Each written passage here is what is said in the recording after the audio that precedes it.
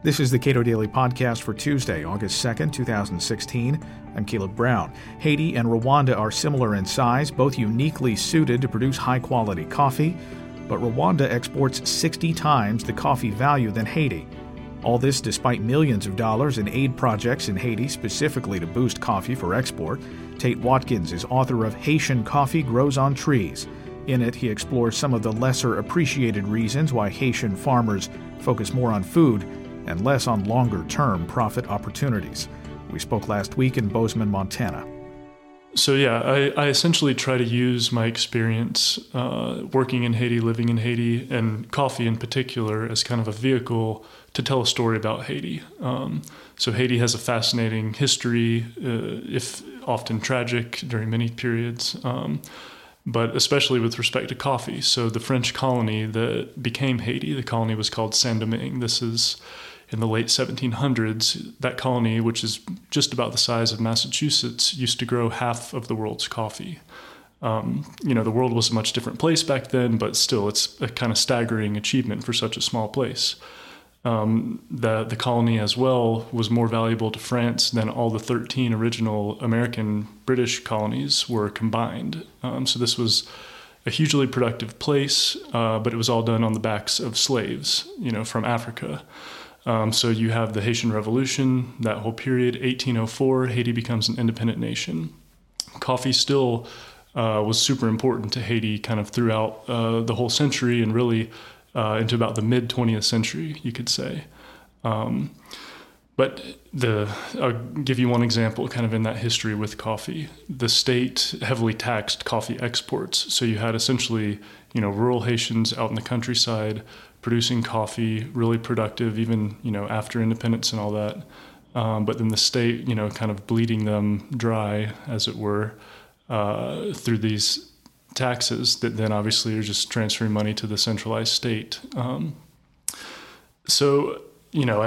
kind of try to use coffee, trace a little bit of that history to get to present day. The kind of story there is that over the last 30 years, coffee production has been gradually declining in Haiti. Official exports have kind of plummeted over that same time.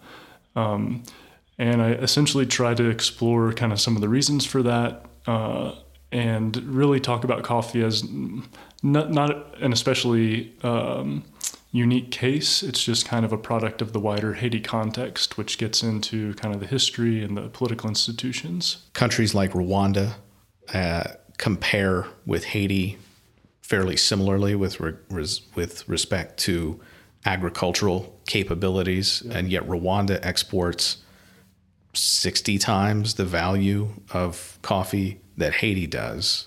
Mm-hmm. Give me some of the factors that would account for differences in countries like Rwanda and Haiti exporting, we're talking high-end coffee, exporting dramatically different amounts of value. Yeah, a lot of it just isn't all that related to coffee at the end of the day. So in Haiti, for instance, if you're having trouble feeding your family a few months out of the year, say, you're not going to spend a bunch of time, working on your cash crop, essentially coffee. You're going to grow beans and corn or other food crops and spend most of your time on those products. Then the question, I guess, is, well, why is that the case in Haiti? And again, a lot of that to me goes back to, you could call it political instability if you want. You could call it, again, those kind of fundamental foundations of the country. So just to give you one example of that, in the last 30 years, which is kind of roughly the period I focus on with respect to coffee and, different aid projects to kind of revitalize the coffee sector throughout that period. But just take the last 30 years since 1986. The term limit for a Haitian president is 5 years, so you'd think you should have had 6 presidents over that time, but it's actually been about 18. It kind of depends on how you count, but that includes interim presidents during times of political instability, coups, etc.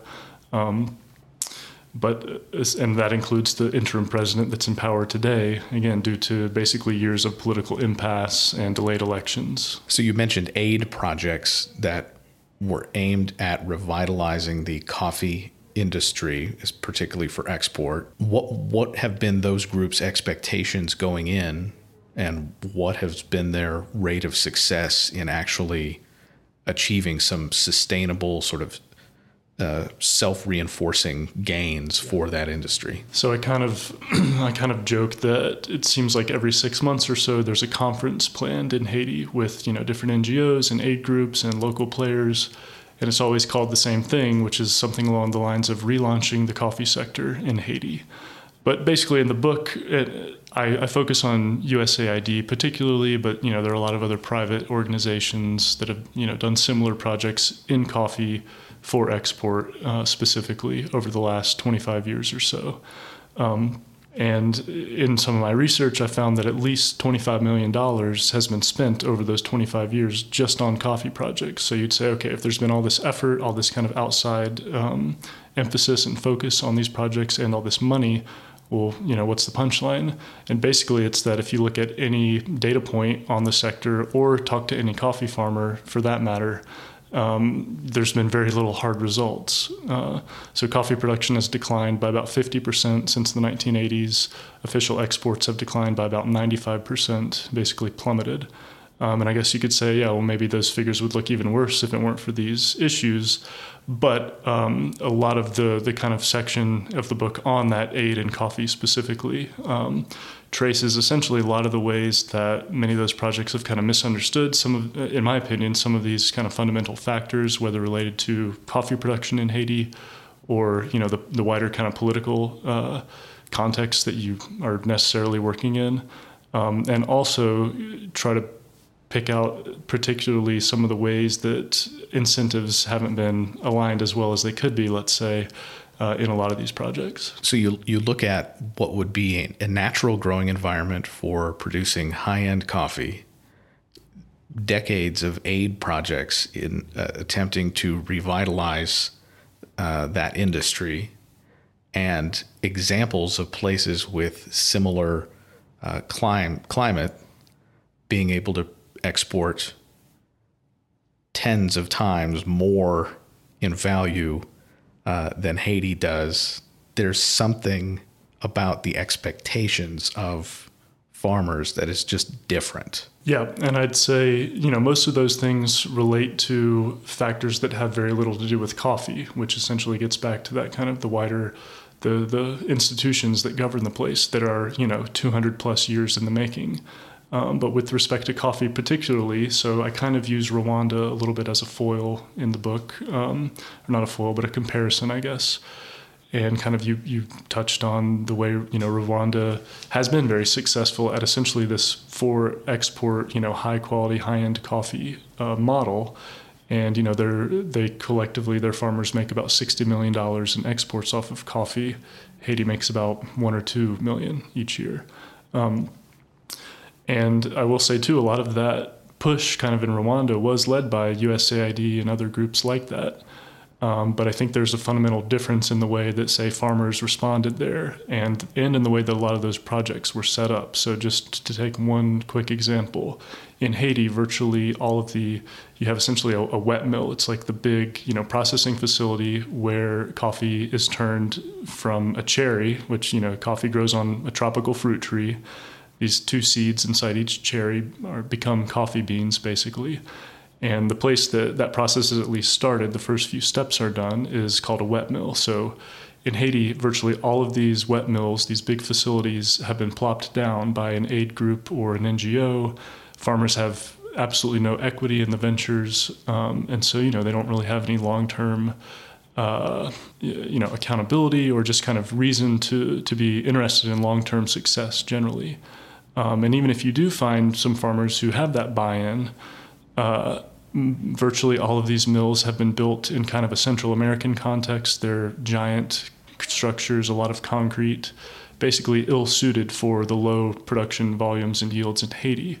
So say in Rwanda, for instance, and other places in East Africa, a lot of these projects have been done very similarly, but with micro mills, as you'd call them. So essentially much more suited to the kind of supply chain or just scale there.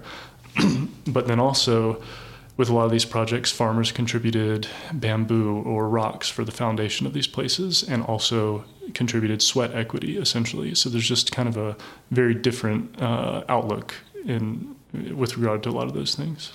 So for aid groups, they are coming in, and the farmers themselves don't have a share of this. Their expectations often, are not going to be the same as a group of farmers that got together and decided, well, we're all going to own this mill that is suited to our needs, and then we're going to profit from it. But still, Haitians don't seem to have done that either. Right. And so the other thing I'd say about, and I kind of trace through a lot of these projects, is that, essentially all of these USAID projects in Haiti over recent decades and many other similar projects have focused exclusively on what's called washed coffee, the coffee that's produced at these mills that then goes on to be sold to Starbucks or, say, a Blue Bottle or Stumptown high-end shop like that. Focuses exclusively on that tiny, tiny segment in Haiti that still produces for export, essentially. And kind of ignores, I would say, the vast majority of the market that is essentially Haitians producing a low-quality product that's much worse. You can't export it, essentially, just bad quality coffee, quote unquote. But it's much less risky. The payoff is a lot sooner. A lot of times you're paid cash in hand as opposed to maybe paid a little bit today and then the promise of another payment in 6 months once, the roaster finally buys that coffee and it trickles back down to the farmer. And also, there's just kind of agriculturally speaking, coffee is a tree crop, a perennial tree crop. It takes 4 years to give its first harvest from the time you plant a seedling, as opposed to, say, beans or corn in the tropics have a harvest every 4 or 5 months.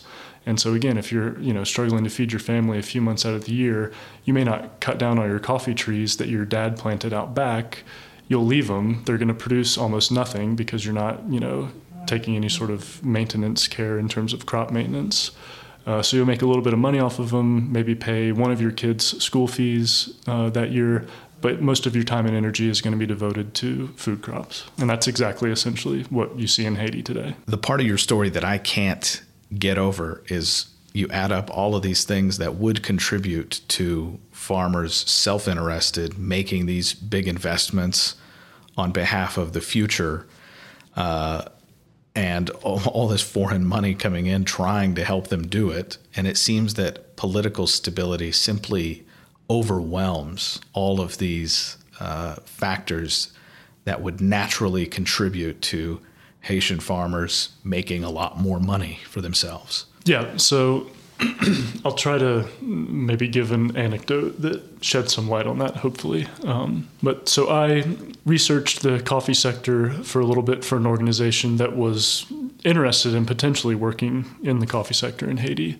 Wound up helping manage a project, working with small-scale farmers, essentially trying to avoid a lot of these kind of misaligned incentive issues and these other things that I've been talking about, or at least set things up in a way to do that as much as possible, given that wider context in Haiti. But we, one thing that goes into that is testing different varieties, seeing how different coffee varieties perform in Haiti with respect to yield or disease resistance or just quality, those sorts of things. So some of those were from Brazil. We had a shipment of seed from Brazil, had all of the approval from the Ministry of Agriculture, the Department of Quarantine, essentially within the ministry.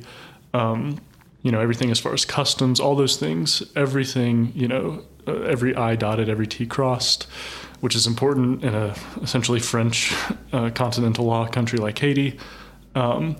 But it still took about 6 months for us to get that shipment of seed out of customs and, to the farm to where we could actually start producing those seedlings and then 4 years later, see how they do. Okay. Our Haitian agronomist I worked closely with, you can imagine how frustrated he is at those sorts of things because he just sees those seed, sitting there in a hot warehouse at the airport, essentially drying up. But, that's a tiny slice, obviously, of that story. But that's just symptomatic to me of the kind of red tape or the friction, really, that you have to deal with in Haiti to get anything done.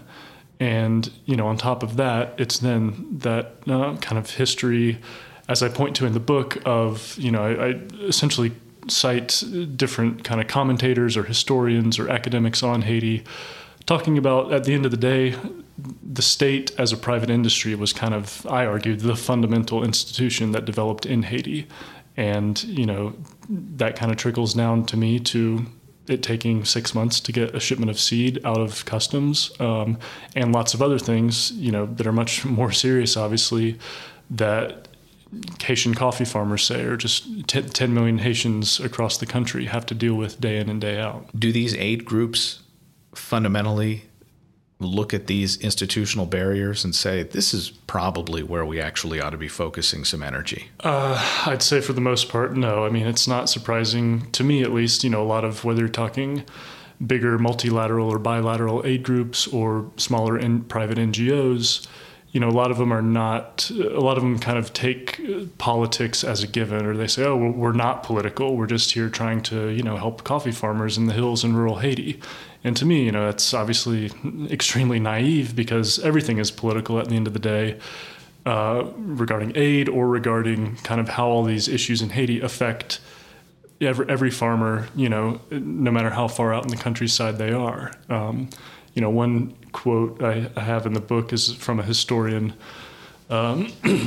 He essentially says, basically rural Haitians were trying to carve out their own way of life in the countryside, and kind of came to see the state, as this kind of predatory force, essentially, that was just best when it was absent altogether and leaving them alone completely. I'd say, unfortunately, that, the Haitian state hasn't just left alone rural Haitians for all those years, and it would be better probably if they had, let alone trying to actually build roads or maybe provide a functioning education system or some things like that even the most staunch libertarians could maybe agree the state should do.